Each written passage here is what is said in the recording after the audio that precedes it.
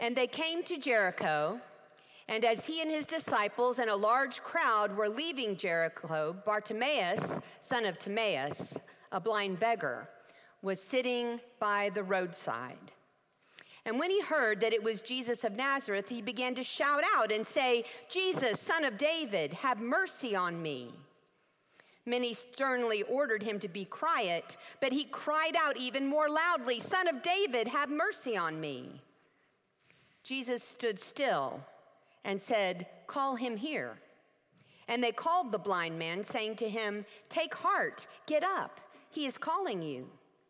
So throwing off his cloak, he sprang up and came to Jesus. Then Jesus said to him, "What do you want me to do for you?" The blind man said to him, "My teacher, let me see again." And Jesus said to him, "Go, your faith has made you well." And immediately he regained his sight and followed him on the way. This is the word of the Lord. Amen. There was a small boy who was doing what small boys do when it comes time for bed. He kept calling his mommy into the room. "Mommy," he called, "I need to go to the bathroom." And so mommy came in and sat on the bed, and he went to the bathroom. He came back. She tucked him in bed. She kissed him. She turned the lights off. "Night, night, love you." 10 minutes later, "Mommy," he called, "I'm thirsty." So mommy comes in. She's got a glass of water. She sits on the bed. He drinks the water. She tucks him into bed. She kisses him on top of the head. She turns the lights off. "Night, night, love you." 10 minutes later, "Mommy, there's a noise under my bed." So mommy comes in. She sits on the bed. She does a monster check, and gratefully there are no monsters under the bed. She tucks him into bed, kisses him on top of the head, turns the lights off. "Night, night, love you." 10 minutes later, "Mommy," he calls, and this time mommy comes in prepared. "Enough is enough. Now, son," she says, "no more excuses. It's time for bed." And the little boy looks at his mommy in earnest. "But I don't want to be alone in the dark, Mommy. I want you here." "But son," she says, "you're not alone. God is here with you, and God loves you very, very much." The little boy thought about this for a minute, pondered what she said, and then he sighed.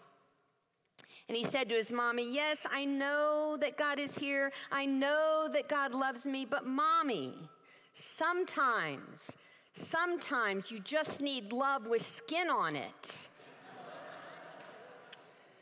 Sometimes you just need love with skin on it. Friends, we're in the middle of our sermon series, Tough Love, Learning to Love Like Jesus. So far, we have watched Jesus love others in the gospel stories. We have paid attention to Jesus' teachings, and we've learned a few important things. We learned that loving like Jesus begins with paying attention, really paying attention to those that God puts before us. Then last week, we explored Jesus' teaching about self-righteousness. That was fun, wasn't it? Self-righteousness and the way we limit our love when we judge others. Today, I want to go deeper. Today, I want to talk about love with skin on it. Love that doesn't stay distant or detached.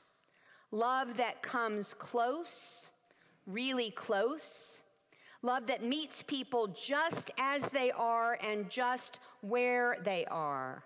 I want to talk about this because that is the kind of love that stands at the very heart of our faith, doesn't it? The Gospel of John proclaims, "God so loved the world that he sent his only Son, and the Word became flesh and dwelt among us." You see, our God chose to come very close to our pain, to our experience, to our joy, and to our need, so close that he took on flesh and dwelt with us in Jesus Christ. We call this the incarnation. It's a fancy word that simply means wrapped in flesh, wrapped in skin. The incarnation stands as the central miracle of our faith, a testament to God's amazing grace, proof that God's love reaches into the very core of our human experience, into human skin to save us. But the incarnation is more than just an important doctrine of our faith. I believe the incarnation actually teaches us how to love. In the gospel stories, Jesus approaches people. He comes close to people. He enters into their lives. And we are challenged to do the same. We are challenged to love like that. Take, for example, Jesus' interaction with Bartimaeus, son of Timaeus, in our gospel reading this morning.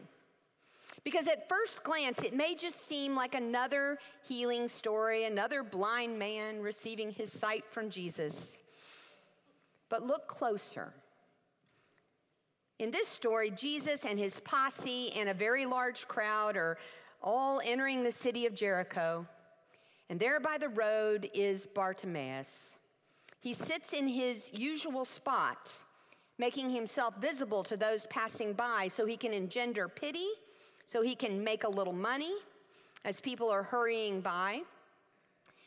People hardly notice him anymore. He is such a fixture there at the side of the road. And then something strange happens. As Jesus walks by, Bartimaeus begins to shout, "Jesus, Son of David, have mercy on me." He gets louder and louder, and no amount of chastising will stop him. This, you need to know, is very odd behavior for a beggar, because beggars are to be seen and not heard. Beggars are to become part of the background of things. Watch closely at what Jesus does here. He does what others would not do. He stops. Then he asks Bartimaeus to come close. And then there's the question that made all the difference. Jesus looks at Bartimaeus and asks, "What do you want me to do for you?" Now think about this for a moment. Why would Jesus ask this question? I mean, everyone knows that Bartimaeus is blind. Everyone knows that he sits by the side of the road day after day, and everyone knows what kind of mercy Bartimaeus seeks. Why then does Jesus ask? Friends, this is our first lesson about incarnational love. Incarnational love focuses on the other. Incarnational love crawls into the world, into the skin of the other. Jesus takes the time to briefly enter this blind man's world. He listens to Bartimaeus' words, his expression, his desire. Jesus could have just healed him and moved on. But instead of fixing Bartimaeus, Jesus was intent upon loving Bartimaeus. And loving him meant listening to his heart. It meant understanding his position. It meant hearing Bartimaeus' cry for mercy from his perspective. This, my friends, is no small thing. And Jesus did it over and over and over again. Think about Mary and Martha, those famous sisters that when Jesus went to their house, they were having a spat. Do you remember that? You remember Martha came to Jesus to complain about her little sister. I always think it's the little sister. I could be wrong, being the oldest myself. Let's just assume she's the little sister. And Martha is complaining. Remember that Jesus takes the time to listen to Martha. He listens to her complaint. And then he even says those famous words that I love so much, "Martha, Martha, Martha, you are so troubled about so many things." Friends, that is incarnational love. And speaking of Mary and Martha, what about the time their brother Lazarus died and they sent for Jesus. And Jesus came to them knowing he was going to raise Lazarus from the dead. And yet when he got there, what did he do? The Gospels record that he wept. He wept for his dead friend Lazarus. He wept for Mary and Martha. The friend he was about to raise from the dead, he weeps for him. Why weep? A miracle is about to occur. What is this all about? Well, it is incarnational love. Jesus enters the grieving world of his friends. Jesus comes close, and he weeps. I could give you other examples. The woman caught in adultery, the woman at the well, the thief on the cross, Peter and Thomas after the resurrection. So often and so regularly, Jesus meets people in their own world, their own circumstance, and he comes close to them in love. Jesus actually shapes his love to the person, to their need, to their understanding, and to their world. That is loving with skin on it. That is incarnational love. So what are we to do? And what is the church to do? What does this teach us about showing love, the tough love of Jesus to those around us and to those in our world? Simply put, we need to practice incarnation. We need to learn to approach people, those who are close to us and those that we hardly know, listening, thinking about their need rather than our own. In To Kill a Mockingbird, Harper Lee wrote, "You never really know someone until you understand things from their point of view, until you climb into their skin and walk around in it." That is incarnational love. And that is our calling as followers of Jesus Christ. Some of you have heard of Father Greg Boyle. He is a Jesuit priest, founder of Homeboy Industries. He wrote the book Tattoos on the Heart and the new book Barking to the Choir. I love that title. Isn't that funny? But he writes about the beginning of his very successful ministry, Homeboy Industries, the beginning of it back in the 1980s. He was a very young priest in a very poor church, the Dolores Mission Church in South Los Angeles. This little church was a bright spot of hope and peace in the middle of ground zero for gang warfare in South Los Angeles. The public schools in South Los Angeles began to expel children as young as 9 years old for fear of their connections with violent gangs. And so in that neighborhood, more and more children were roaming the streets, getting involved in criminal activity, wreaking havoc in the community. And so the question arose in this little church: could we bring those young people here to the church? Could we create an alternative school for them? Could we make a safe place for them? Well, I want you to imagine how well that idea went over with the good people of that parish. It wasn't long before a parish meeting was called, and there were so many complaints. Should the church really be drawing so near to violence and distress? Arguments were made that letting gang members kick it at the church and getting so closely involved with them that it was dangerous, that it was wrong. According to Father Boyle, this was a critical moment for the parish.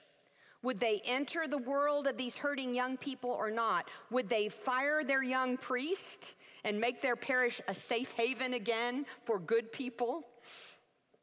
Father Boyle writes, "I didn't speak, but the E.F. Huttons of our community, who were the ladies from the community Bible study, ladies who'd been studying Jesus' incarnational love, they needed only stand and invoke Jesus.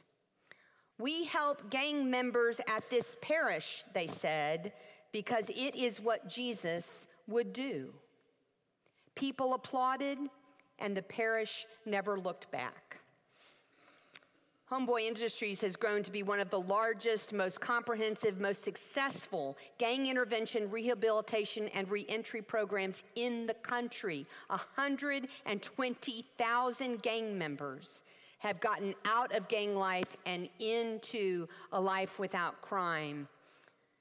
But it all began with a small group of faithful women who learned incarnational love from Jesus, who learned that loving like Jesus means coming close, meeting people where they are, who learned that loving like Jesus means putting skin on our love. It's messy, it's risky, it's not easy, and it's exactly what the people in your life need. It's exactly what the world needs. Love with skin on it. Incarnational love. Imagine in your family or with a dear friend, if you were to practice incarnation, if you were to put yourself in their shoes and think like them, if you were to ask a few questions about what they need instead of trying to fix them, how might your love for them change? I have a dear friend with an eating disorder. It is the most frustrating thing imaginable, so hard to understand. I love her. I want to help her. God knows I want to fix her. But you know what she needs the most from me? She needs someone who tries to understand her self-defeating thoughts. She needs someone who tries to understand her triggers. She needs someone who can walk around in her skin a bit and feel her struggles so that she doesn't feel so alone. And I pray for the ability to practice incarnation with her all the time. Imagine our ministry here at WHPC if we as a church were to practice incarnation. How might it change the way we relate to one another? How might it change the way we relate to our community? How might it change the way we relate to those we don't understand and we don't interact with, but we really want to fix? We have a wonderful group of people in this church, headed by Phil Ernst and Paul Walker and Beth McGrath. They call themselves the Goodness Gurus, and they go out to Community First to help the residents there learn how to use their new tablets. Google helped get the residents at Community First these tablets, and our wonderful church members decided, that they could come up with a lesson plan. They could teach people how to get on the internet, how to use email, how to get connected, how to do Facebook. They had it all worked out, and they've been meeting with residents out at Community First now for a couple of months. But not long ago, I was speaking with Beth, and she said, it's so strange. We had all these great plans. We knew exactly what we wanted to do. We had an agenda. We were going to be so helpful. We were really going to fix this issue and get these people connected. But you know what I've been spending my time doing? Sitting and listening to stories. Sitting and getting to know people. Sitting and spending time with folks who need community. Friends, to love like Jesus, we must practice incarnation. We got to put some skin on our love, and that means drawing close rather than keeping our distance. It means entering into the world of others, working at understanding rather than fixing. It means shaping our love to the needs before us. After all, church, after all, we are Christ's body. We are God's love incarnate, made flesh, with skin on, in this world, for this time, in this place. Let that sink in. That means practicing incarnation is not a fun alternative activity for us as the church.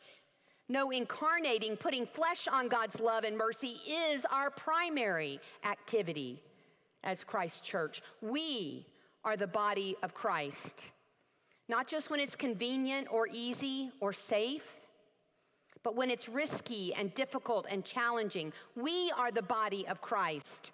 For those we don't understand and for those that we would rather keep our distance from, we are the body of Christ. And God calls us to make love real and tangible and clear, to put skin on love for those around us.